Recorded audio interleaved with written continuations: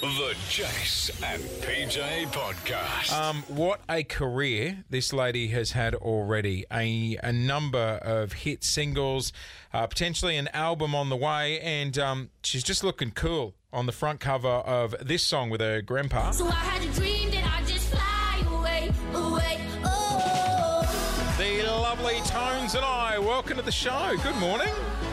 Good morning, how are you? We're good. Hey, Tones, we're actually just been in a 10-minute discussion just about the swagger of your grandfather on the artwork of Fly Away. He is, in your words, a boss. Yeah, he is.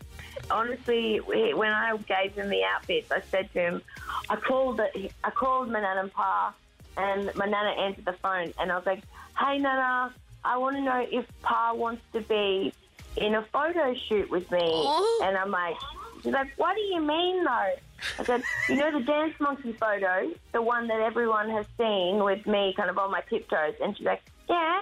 I was like, I've got a new song coming out, and I want Papa to be in it with me, because if the song goes well, then Papa's face will be everywhere. And then she goes, Pa, do you want to be famous?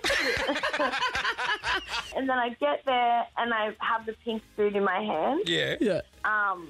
And he's like, oh, all right, Tones. And then grabs it, puts it on, and then he walks out and he's like, oh my goodness, this looks great on me. And then Nana is like a cleaner, like a house cleaner, and she pulled up between jobs. It was during COVID, so we could only take photos on the front lawn. That was like the rule. Photography is only on the front lawn. Right. So Nana pulls up, like, banks the curb, like, halfway through the photo shoot, just pops her head out and goes, oh my God, you look like Elvis. And then just drives off again.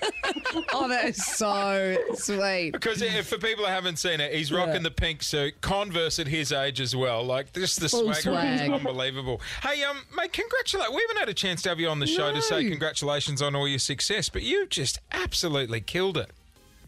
Oh, thanks. It must be such a bizarre time to, have all this success when the world's in lockdown. Like, normally you'd be touring in overseas right now, wouldn't you? Like, how good did, because I know you played Mount Anita State the other day, just to do live music again would have been amazing. Oh, that was awesome. I pretty much just said the artists of Australia or the artists of the world are so over live stream. Yeah. We're some of the lucky ones in Australia, so... Totally. Did you write Fly Away during lockdown? Yeah, I did. I actually have almost finished my first album. So hopefully I can release my first album soon. I feel like it's been a long time coming. I said I was going to release it last year in August. So I don't really know what happened there. So was that a lockdown baby? Was that all done in lockdown? Some of the songs I wrote before Dance Monkey when I was busking, but I've never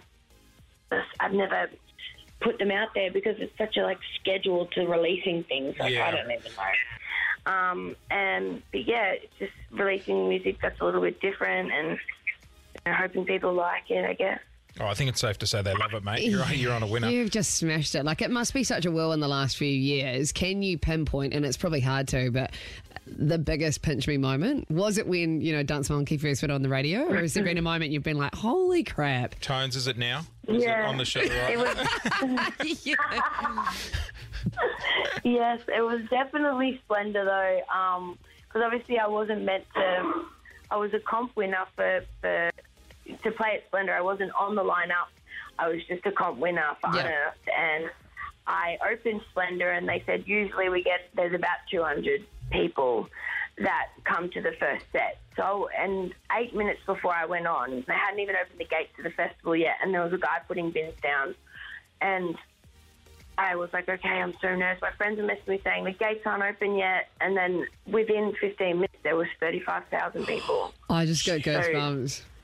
Seeing that, and you can even, if you watch the Splendor video on YouTube, Tones and I Splendor, you can see how many people there were. It was only a half an hour set. Wow. So, and when I started it, for my first song, the gates weren't even open.